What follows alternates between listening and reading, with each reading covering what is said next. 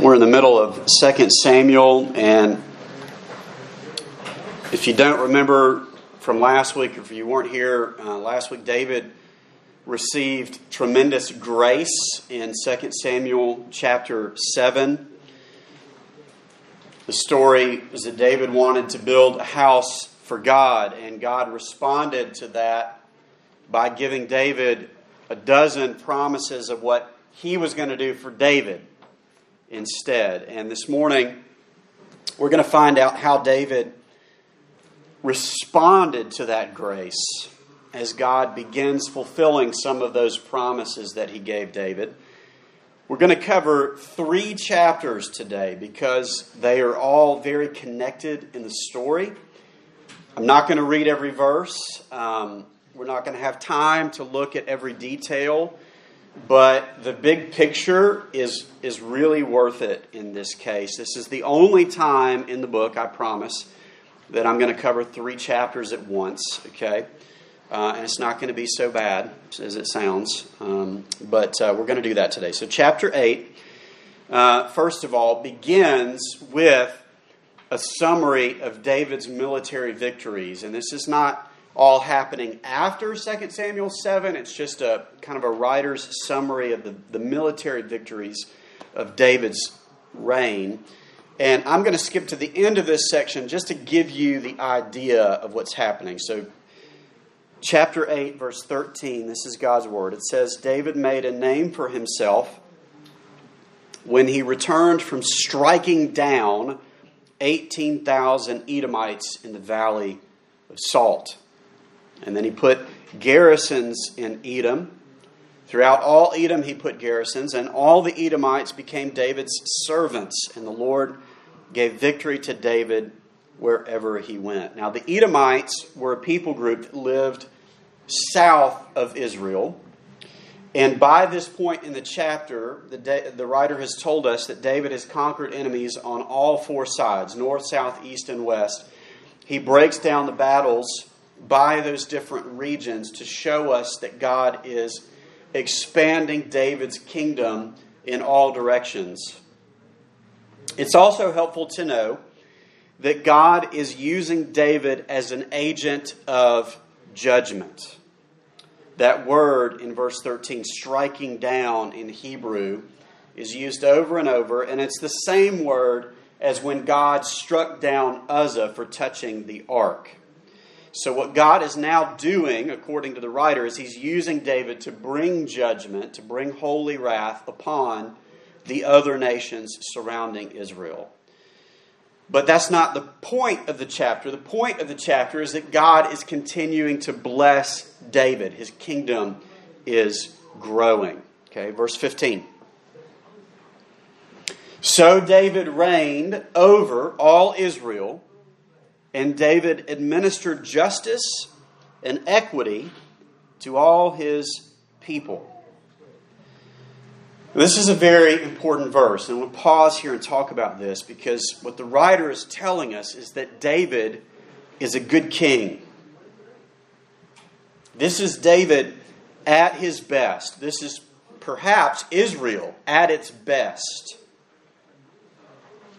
And it says that David administered justice and equity to all his people.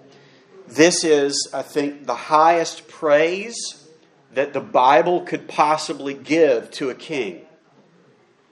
And those 2 words, justice and equity, they're used dozens of times in the Old Testament together, and then they're used hundreds of times separately. So very important words. And there's been, you need to know that there's been a lot of debate around those 2 words recently in the church and how they relate to the modern concept of what we would call social justice. But the debate is mostly about the application of those words. It's not about their meaning. Okay? The meaning is clear. At least it is clear to me. And so I want to go over that briefly. Okay, the first word, mishpat in Hebrew, or justice, means treating people fairly. And in this context, it means that David was a good king because he punished wrongdoing and he protected the rights of everyone in the society equally. Notice the phrase at the end of the verse, to all his people. So, rich and poor, whatever their circumstances, the people of Israel collectively, all of them, could trust David to do the right thing inasmuch as he had the power to do so. So that's what that word means. Okay? The second word, tzedakah, which is translated here as equity by the ESV, is normally translated just as righteousness. That's what the word is. But in this context, applied to David's kingship, along with the other word, it means that David was a good king because everyone who was living under his care was experiencing the blessing of righteousness or the peace of righteousness, because that concept of righteousness is closely tied in the Old Testament to the concept of peace or shalom in the Old Testament. So righteous living before God results in peace and prosperity for the people of God. So what the writer is telling us is that the people living under David's rule were experiencing the flourishing of a good king and a just society. Probably the best that Israel ever had or ever would experience, arguably. So the controversy comes today over how Christians should apply this. And all I'm going to say, without getting too much into it, all I'm going to say is that we as Christians today are not living in a theocracy. None of us has had in our lives the kind of kingdom influence that David had as the king of Israel. No one in the world today lives in a society that is perfectly just because of sin, which is operating both publicly and privately in the hearts of men and women around the world. But as Christians, we do live under the rule of a Jewish king, our Lord and Savior Jesus Christ. And Jesus, the King, commands his people to do justice and to love mercy and to walk humbly with him. And so as representatives of our King Jesus, we, his people, called by his name, are being commanded to administer justice and righteousness to people in our spheres of influence, to our brothers and sisters in Christ first, then to our neighbors, our co-workers, and literally to anyone whom God puts in our path. As Christians serving the King, we are called to live in such a way that the people around us experience the justice and the righteousness of God's kingdom. And frankly, I don't care much about what the kingdoms of this world get right or wrong. And you might criticize me for not caring enough or caring too much, I don't know. But I don't really care what the world does with these things. It's totally fine, I think, to debate the role of the Christian in government and the application of biblical principles within our spheres of influence. But, and the reason I'm here, the reason I'm sticking on this verse for so long, because I want to say this.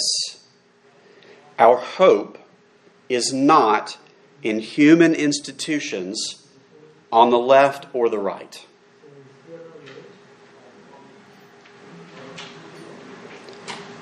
Our hope is in a king and in his kingdom, which he clearly says is not of this world. Jesus is the greater David. And at his best, David was only a snapshot, a picture of the justice and righteousness that Jesus is offering to his people and to this world. Now, he is an important snapshot because he reveals something about the heart of God, and that's where we're going to go next. And this is important. It's vital for us to understand as the church. But I want to make sure that we're not taking that and making our primary application of it something that the world needs to get right when only Jesus is actually going to do it.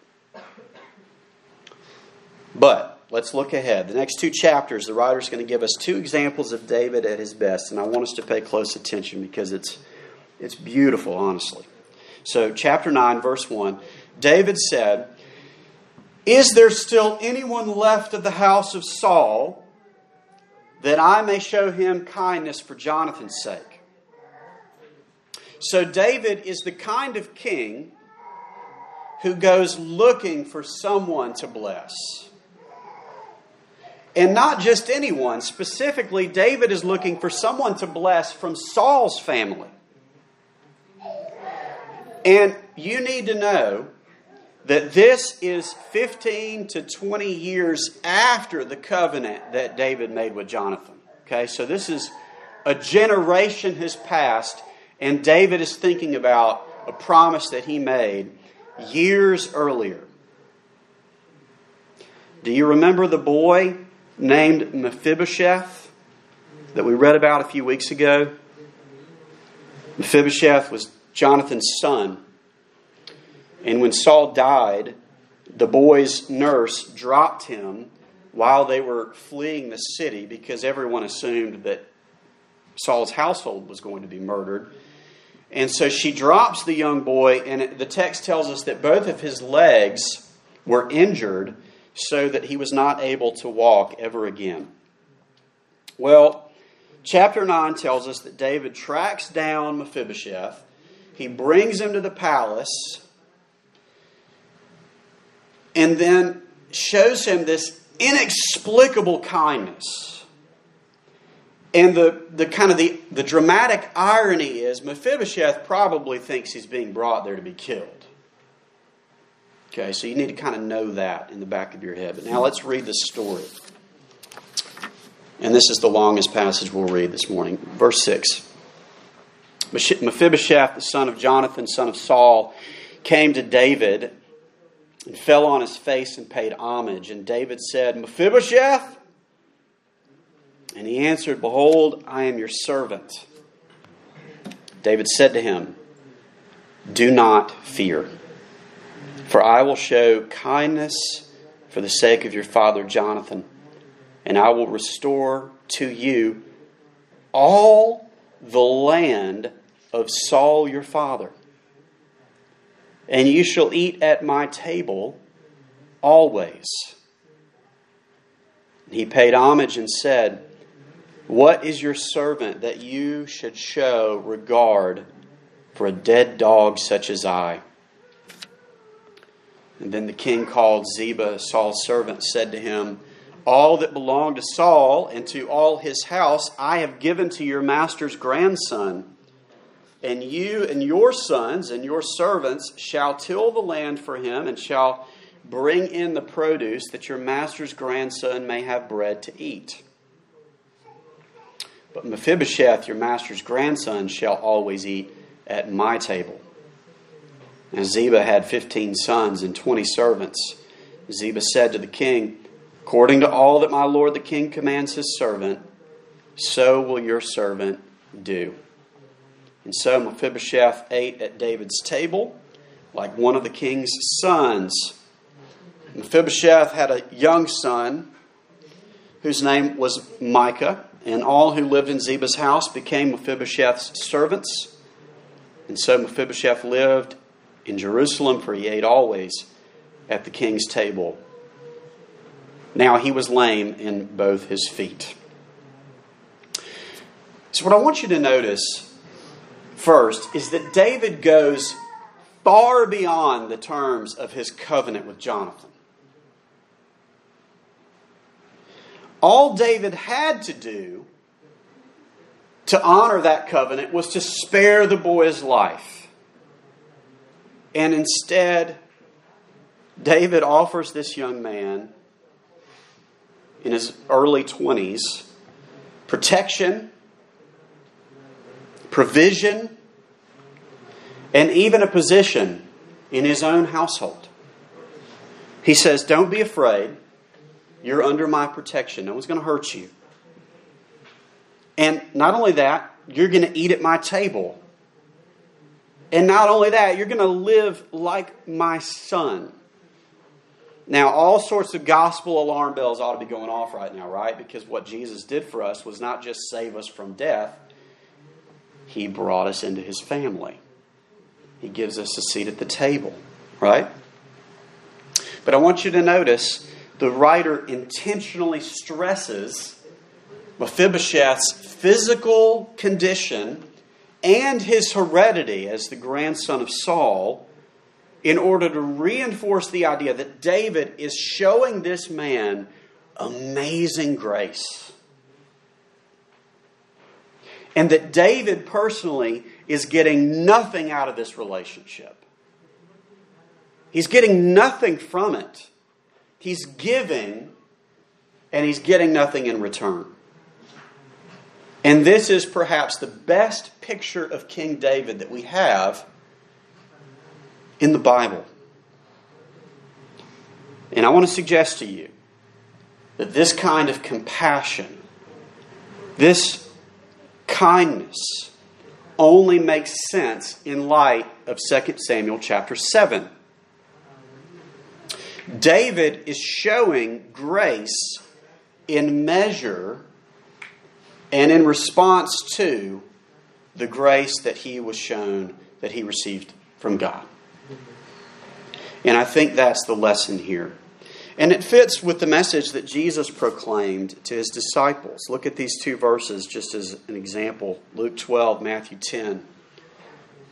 From everyone who has been given much, much will be demanded. Freely you have received, freely give. You see the principle here? David seems to understand that he has no business eating at the king's table. And I think that's the connection. Remember, David's house was provided by God. David did not earn it. Okay, the protection that he received from God, David had not earned. This position as king, David had not earned. He had been given it by God, and he didn't make sense. There's no reason why David should have been chosen. And because David knew that, he was humbled by it. And then he extends the grace of God beyond himself. And I think, brothers and sisters, I think that's the correct way for us to think about the Christian life. Our primary motivation to show compassion and generosity towards others, to invite them to our tables, to serve them, it is the grace of God towards us. And what I want to suggest to you is that every other motivation is rooted in pride, or else it flows from some sense of guilt. For instance, helping someone that we know of who's in poverty. That will only be an opportunity for us to look good or feel good about ourselves if it's not motivated by grace. It will only be some sort of virtue signaling. Look at me, I'm doing this. Or, I feel so bad, I need to do this, right? But it changes everything if we start to believe that we don't actually deserve anything that we currently have. Nothing that I have. I am nothing outside of the grace of God. It's not just I have nothing, I am nothing apart from Christ. And if that is true, I'm convinced that the people of God who believe that will have the greatest impact in this world. And that's the direct line that we see what's happening in David's life right now. He's motivated by God's grace, and he is showing God's grace.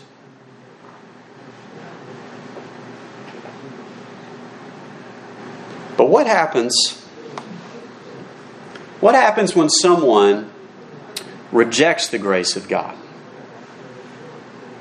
Or, to put it another way, rejects the grace of the king. Because that's the story that comes next. And the reason I wanted to read these three stories together, David doing, conquering, and then David showing grace, and in chapter 10 is because they're connected. So chapter 10, verse 1, it says this. After this, the king of the Ammonites died, and Hanun, his son, reigned in his place. And David said, I will deal loyally with Hanun the son of Nahash, as his father dealt loyally with me. So David sent by his servants to console him concerning his father. And David's servants came into the land of the Ammonites. But, verse 3, the princes of the Ammonites said to Hanun their lord, do you think because David has sent comforters to you that he is honoring your father? Has not David sent his servants to you to search the city and to spy it out and to overthrow it? So Hanun took David's servants and shaved off half the beard of each, and cut off their garments in the middle at their hips, and sent them away. When it was told David, he sent to meet them, for the men were greatly ashamed. And the king said, remain at Jericho until your beards have grown, and then return. So, do you see what's happening? David is trying to show kindness towards the Ammonites. The Ammonites were the cousins of the Israelites, the children of Lot. And these are not David's people. They were Gentiles. And yet, God has preserved for us a record of David trying to show kindness to their neighbors, people whom David had no real obligation to show them kindness. And as we saw in this story, what they did was they rejected that kindness. They rejected that show of what David calls loyalty. And they provoked a war. Now to us, this just sounds like a bad prank, right? Let's shave off their beards and cut off their clothes and send them back half naked. And, that just sounds kind of silly to us. But do you understand that to an ancient Israelite man, this was deeply shameful? To be sent home like this, it was essentially an act of war. And that's exactly what follows in the chapter. David goes to war with the Ammonites, and of course he wins. But there's an important thread that's tying these three chapters together. Okay, so David shows us what a gracious king looks like in chapter 9. But then he shows us what happens when the grace of the king is rejected. And this is a great place to bring in, and most commentaries do, Psalm 2, which is a psalm of David. He says this, now therefore, O kings, be wise, be warned, O rulers of the earth. Serve the Lord with fear and rejoice with trembling. Kiss the Son, lest he be angry and you perish in the way, for his wrath is quickly kindled. Blessed are all who take refuge in him. So, what I want to suggest to you is that when we read these three chapters together, they're actually presenting us with a challenge. There's grace in the middle, right? Grace was shown to David. He's willing to show grace in response to that grace. But the question is, for us, will we receive the grace of God and then respond to it with gratitude towards others? Or will we reject the grace of God and suffer his wrath?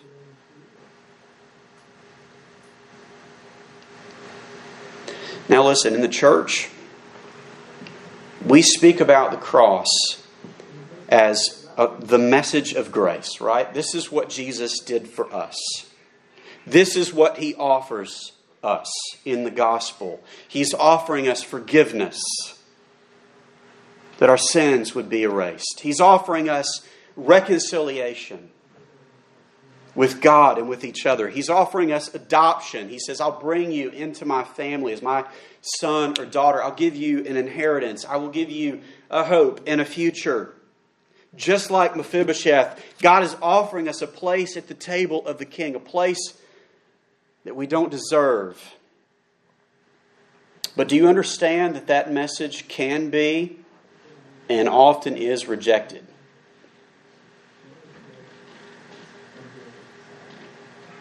It's not automatic. And very often as a preacher, I take for granted that everybody wants to hear the good news and believes it. And that's just not what the Bible teaches. Look at this. 1 Corinthians 1, for the word of the cross is folly to those who are perishing.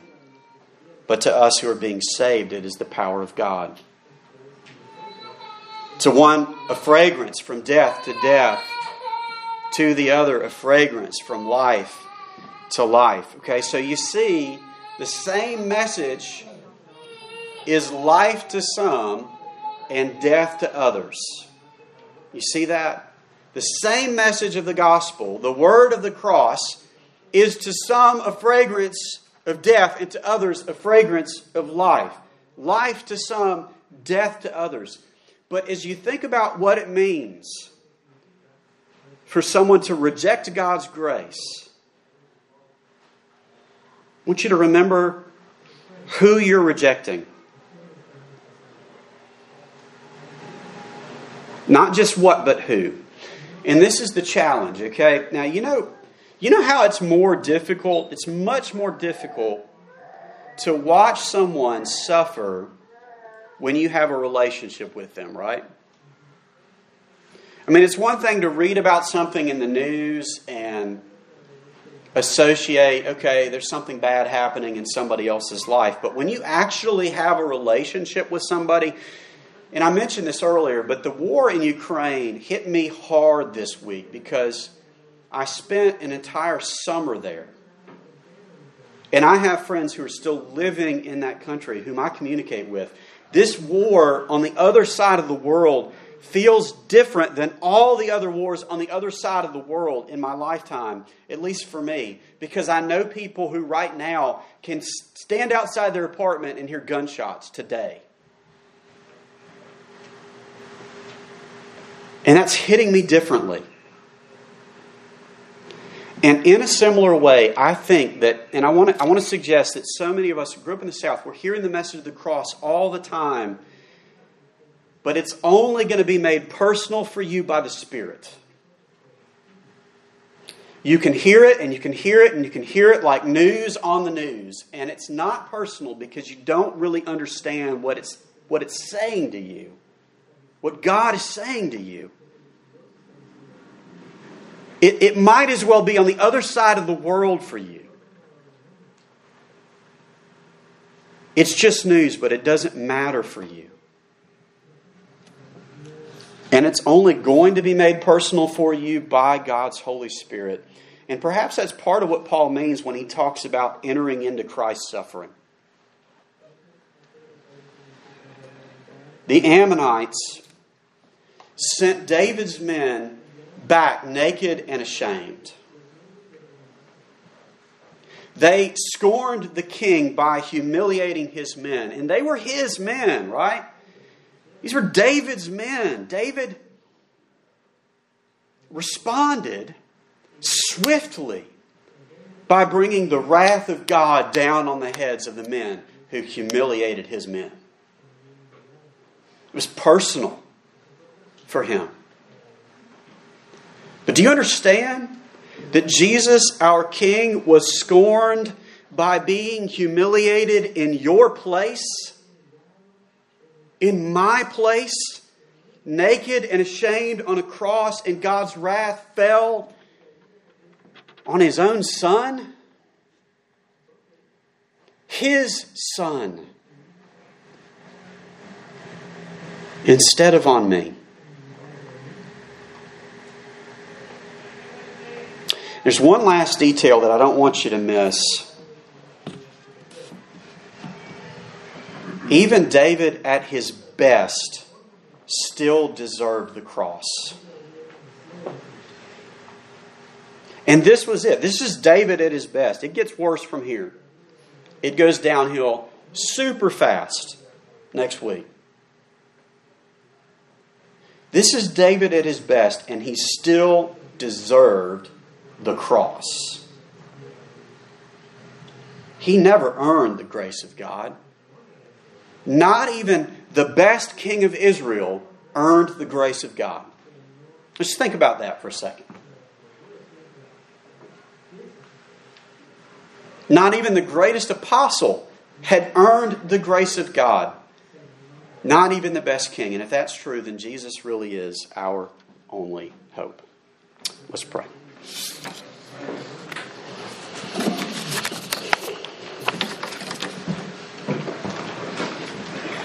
Lord Jesus, as we consider the message of the cross, I just want to pray for my brothers and sisters in the room, and even for myself. There's some days where that message just does not hit me like it should because I'm not thinking about it personally.